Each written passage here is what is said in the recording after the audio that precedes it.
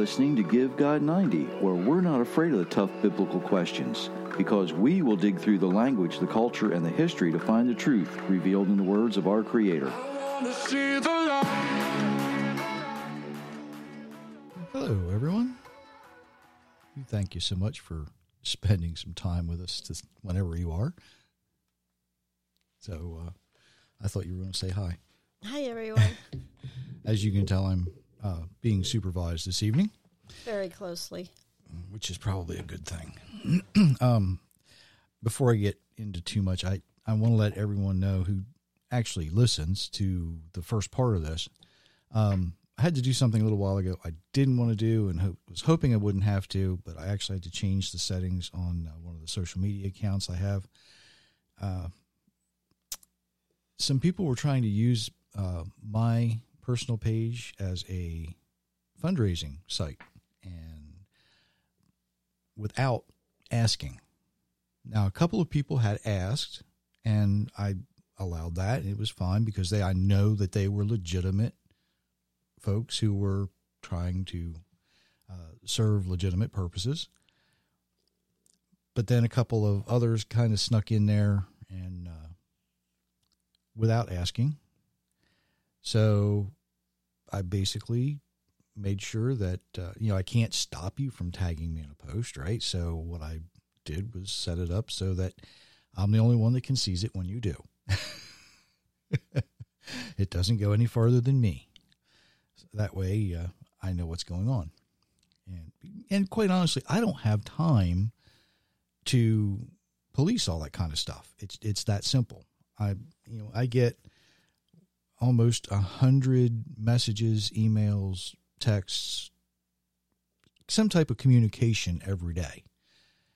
And if all you think we're good for here is fundraising or I'm going to donate to some cause, you're barking up the wrong tree. I get to choose where my money goes. I get to spend it. It's mine. What we do is we teach you how to live so that you can receive the same blessings we did. And that way, the Almighty, if you have a legitimate ministry, if you are serving legitimately, you will receive what you need, and He will make sure that you get it, just like He did with us. What I mentioned the donate button on the website once every 4, 6, 8 weeks, something like that. Right. And, it's not great big. It's not the first thing you see. You have to hunt for it.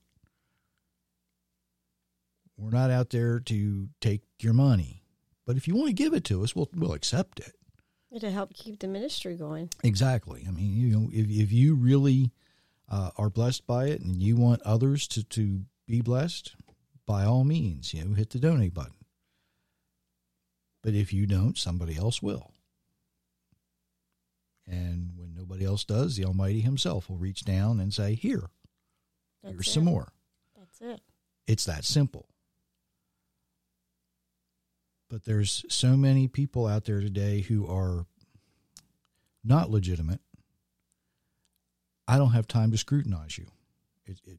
It's just that simple. So, no, don't waste my time.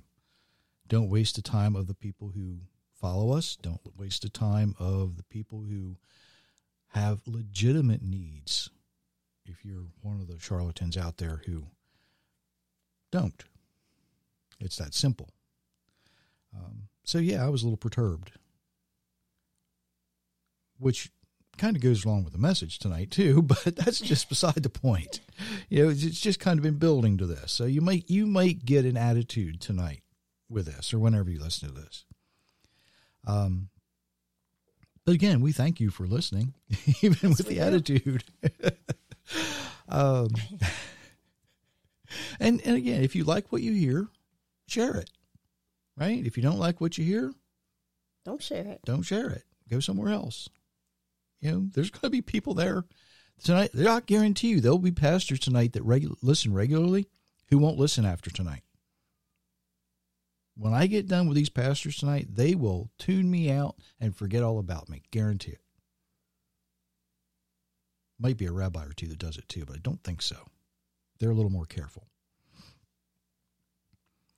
Regular listeners know but I spent most of my life working with livestock, particularly large animal reproduction. So I think I'm more than qualified to examine this topic I'm going to talk about tonight from a couple points of view. Nutrition is extremely important to raising livestock, right? If you want good quality animals, you need to keep them well fed and well bred.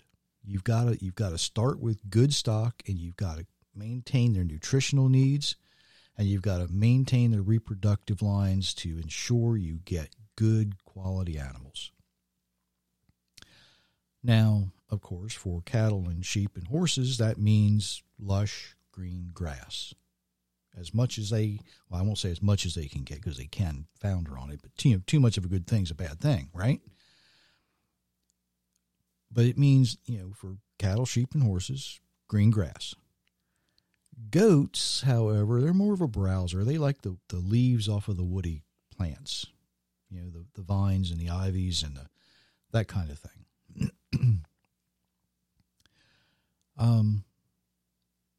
When David writes Psalm 23, he writes that he makes me lie down in green pastures. That's in verse 2. He leads me beside the still waters. Now, David is not saying that the Creator will body slam you in tall grass. Okay? It just doesn't work like that. I don't think Myra's the only one that got the image. You're somebody being picked up and slammed down in tall grass. You know what I'm saying, though, right? It just doesn't happen like that. What he is saying is that he's giving you the chance to be in lush green grass, having the best food available. Now, if you've ever been around livestock, I'm not sure there's anything more satisfying than seeing healthy livestock in about belly-high grass that's lush and green, well-watered. It just makes everything easier to work with. The animals are more content. They're more happy.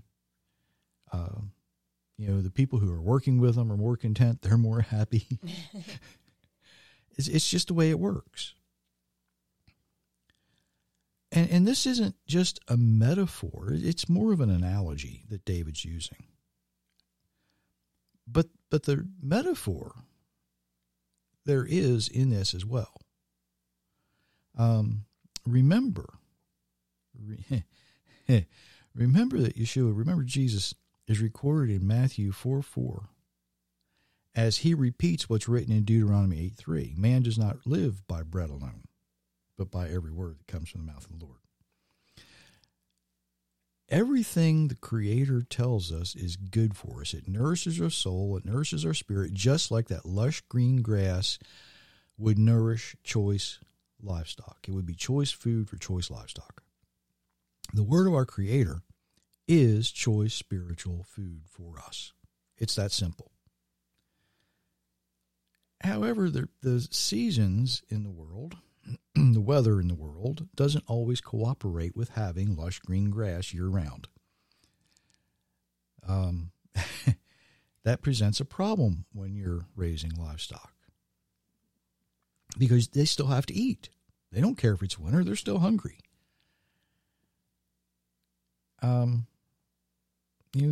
The warm spring, the water that flows in the spring, the summer, in the northern hemisphere anyway, it gives way to fall and winter.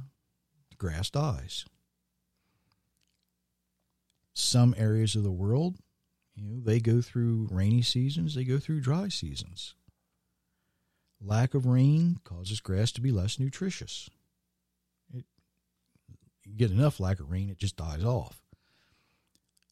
But mankind was given a way to maintain food for livestock by harvesting hay. Now, over the centuries, the quality of hay was always very poor, but in the late 19th and early 20th century, techniques actually improved. They began to recognize that certain grasses did better for hay. They maintain their nutrient values longer. The way it was processed, the way it was put up, was also improved somewhat. It's kind of hard to beat loose hay. It just keeps better that way.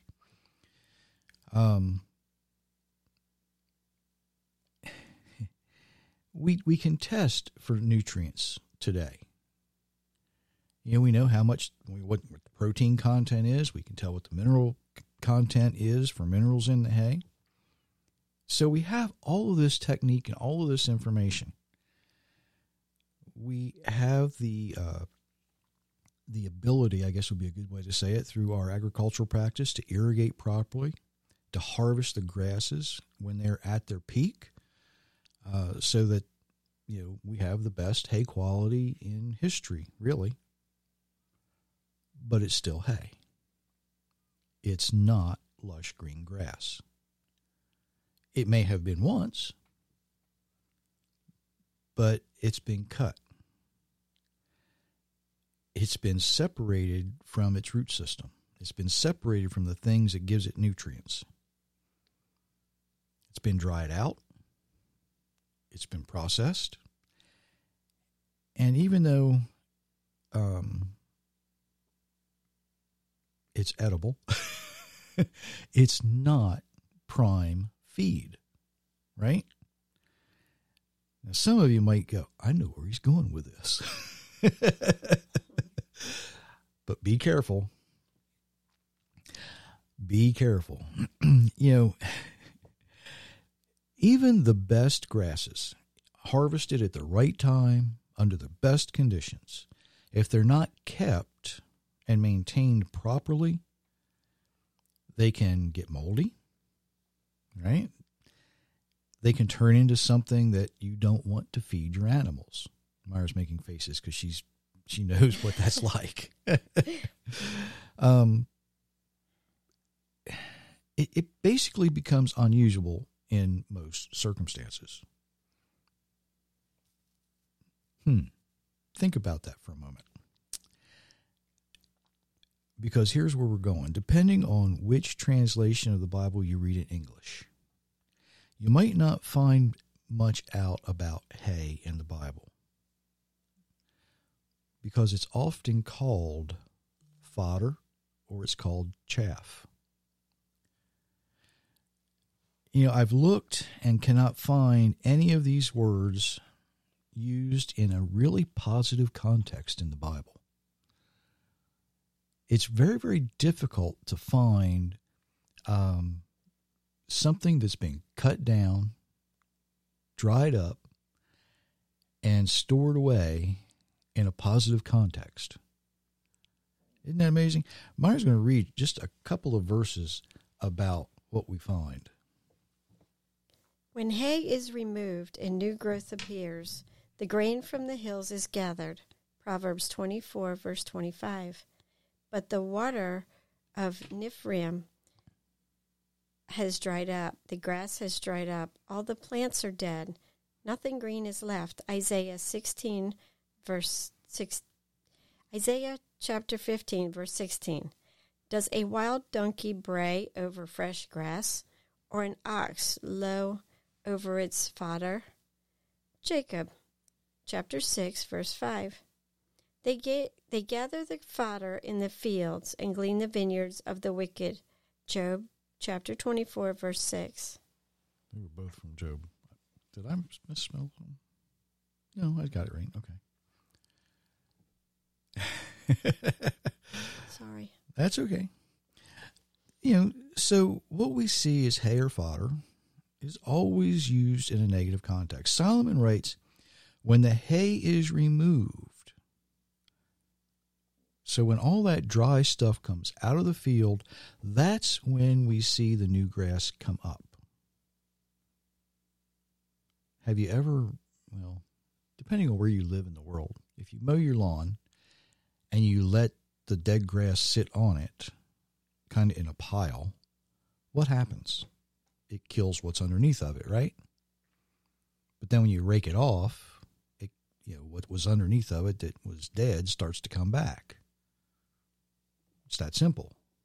It's the way life works in plants. Job asks if the wild donkey will bray over even good grass. Now, I want you to think about how the wild donkey, let's consider the wild donkey for a moment an unbeliever. Would an unbeliever praise the word of the Almighty? Probably not. Would the wild donkey bray over his grass, the good stuff? If he's not going to be thankful for the good stuff, what's he going to say when he gets hay? He goes on, would the ox not give thanks over its fodder? It'll keep you alive, but it's not the best there is. No matter how good it is, it's still not the best there is. It's not pure. Even though farmers around the world use it every day. Every day. Our farming, our agricultural practices worldwide have readily accepted hay as an alternative to good grass. Even when there's good grass available. Let that sink in just a little bit. And think about that next time you go to the market. Later in Job, we see in a very negative context, gathering hay in the field and picking through the vineyards of the wicked. You're going to go out and you're going to rake up all the stuff that's been cut off. And then you're going to go gather the sour grapes. That's not a very positive thing to think about, is it? Doesn't get much worse than that. And I've got to mention this. The narrative that we have in Luke 2 would suggest that when Mary put the baby in the manger, it was laying on hay. Now, that word's not used in Luke 2, but that would be the thought process there. That would be inferred.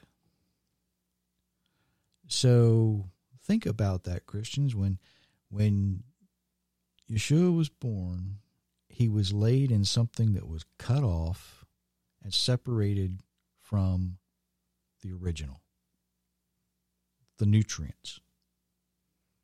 I'll let you Christians worry about how to work that out. I've got some other things to talk about. And here is where the pastors who listen are going to get nervous. Because I'm going to ask you a direct question. What have you been feeding your flocks?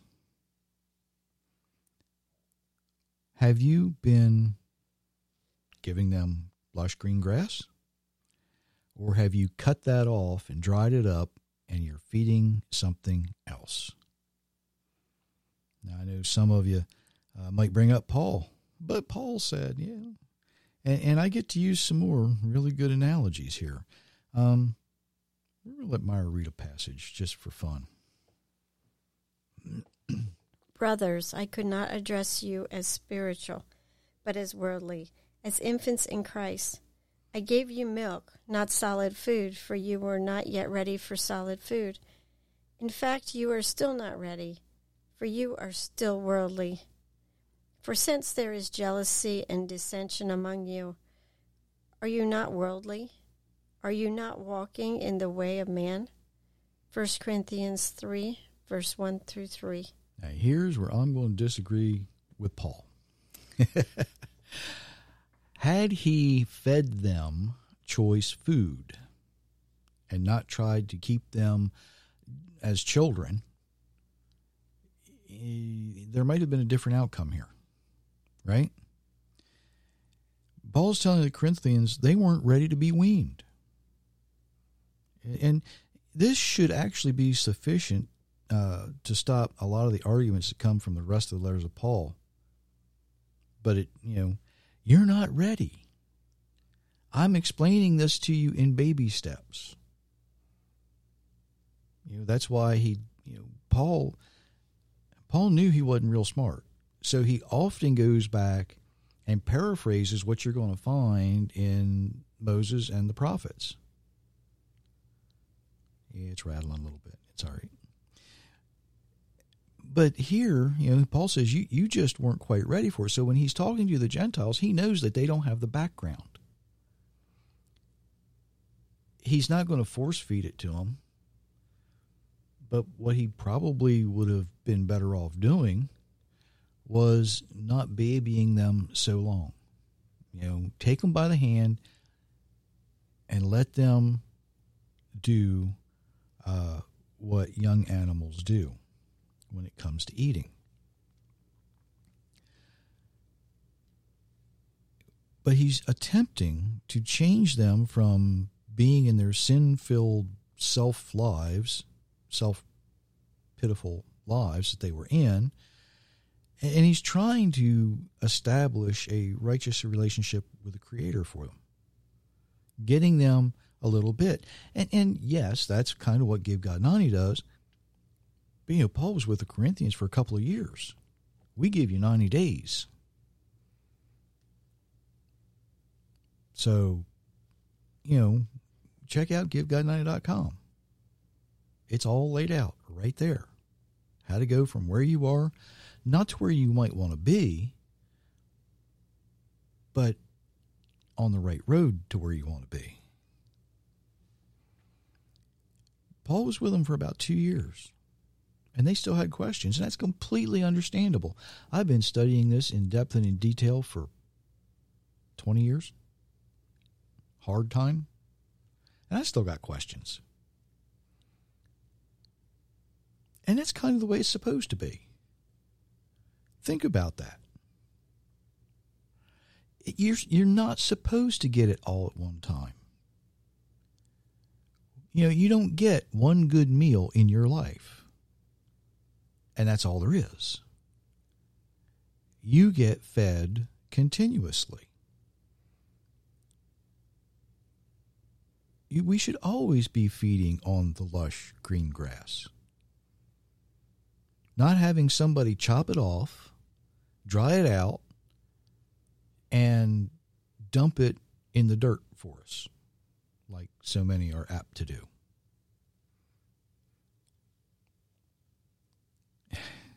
And yes, pastors, I am telling you that's what you've been doing. You see, once the sacred word of our Creator is chopped up by mistranslation or man-made agenda driven by misinterpretation, it's no longer pure. Paul tells the Corinthians they're not ready for grass. He's kept them on milk way too long. If you've ever watched a newborn calf or a newborn lamb, in a day or two, yeah, they're still nursing. They'll nurse until they're weaned.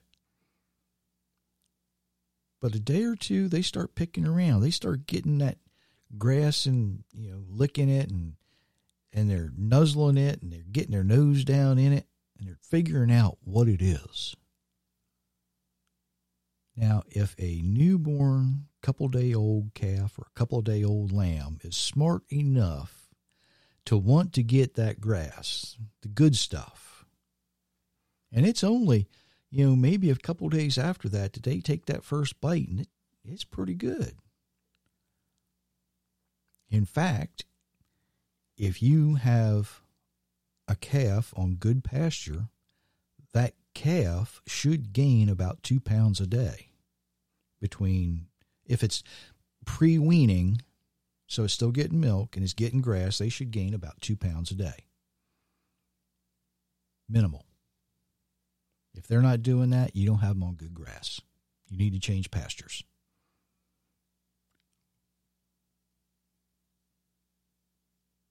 But at a couple of days old, they're not quite, they're figuring it out. They want to get there. And that's the way the Corinthians were. They wanted to figure it out, and Paul's like, you just weren't ready. I don't think Paul was ready for all their questions.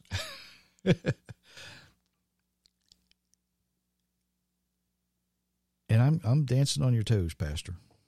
I know I am. What are you feeding your flock? Are you giving them the pure words from the Creator, or are you giving those cute little milky Bible stories? If that.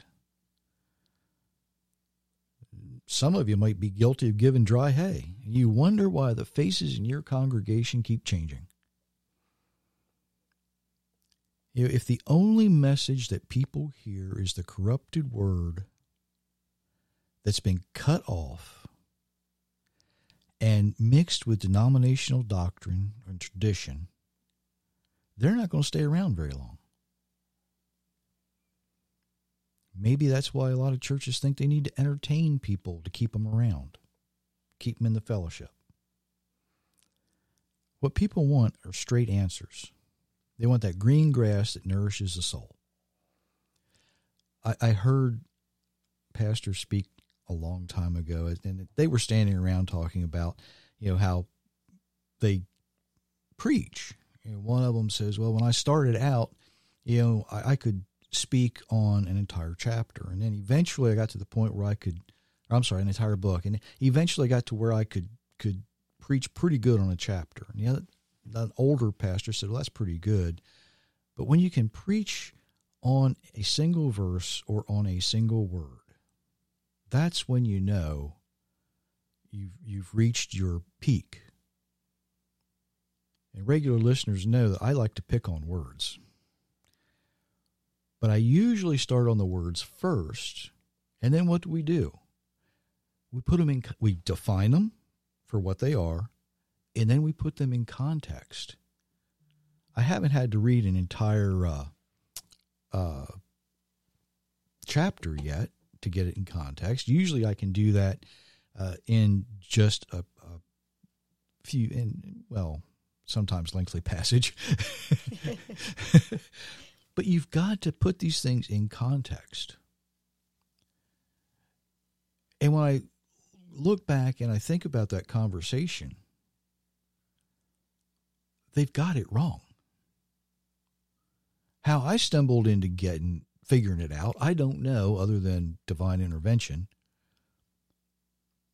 But when you identify that there's a problem with the way we're defining words, you can put it back together and then put it in the proper context.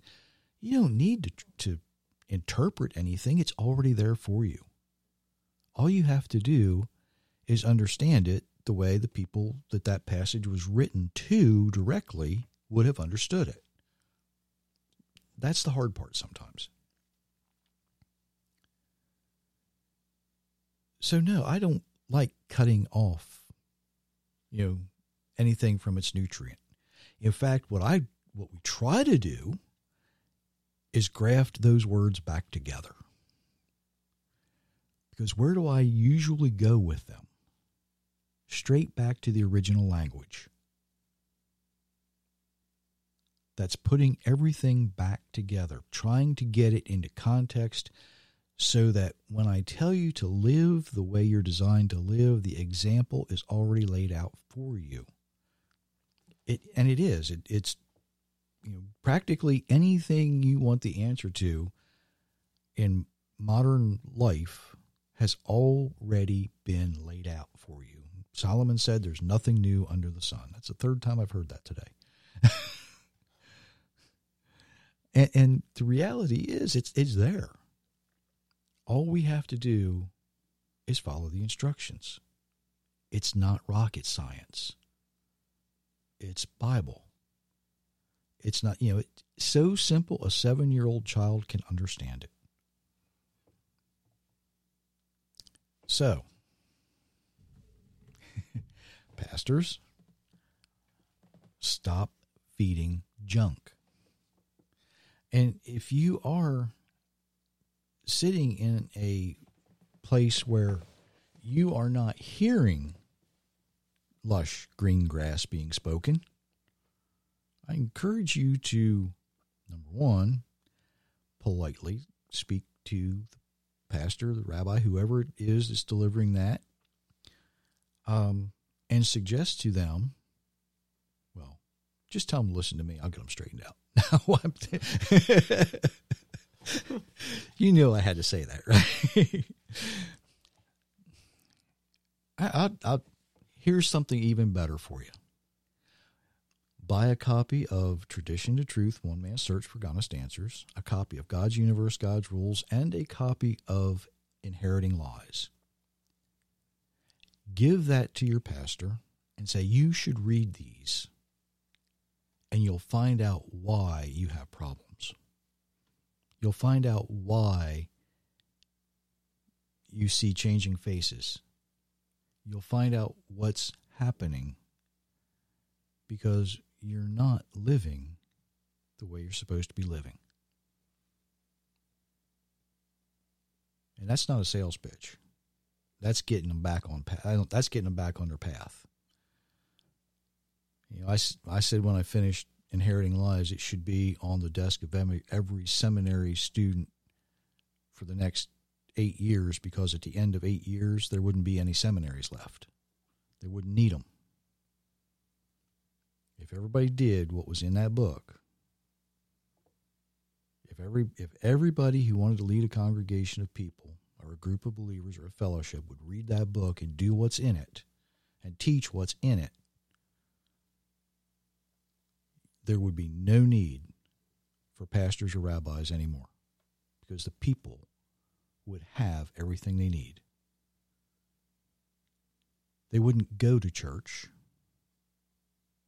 They would be the church. They wouldn't go to fellowship. They would be a fellowship. Wouldn't matter what's happening to the world around them, because they would be so ingrained in the Word and so trusting in the Creator Himself that we could solve a whole lot of problems. But it's going to take a while. And I'm not sure that the world's got that much time left. And I'm not an end of the world kind of person. But I know it's getting closer every day.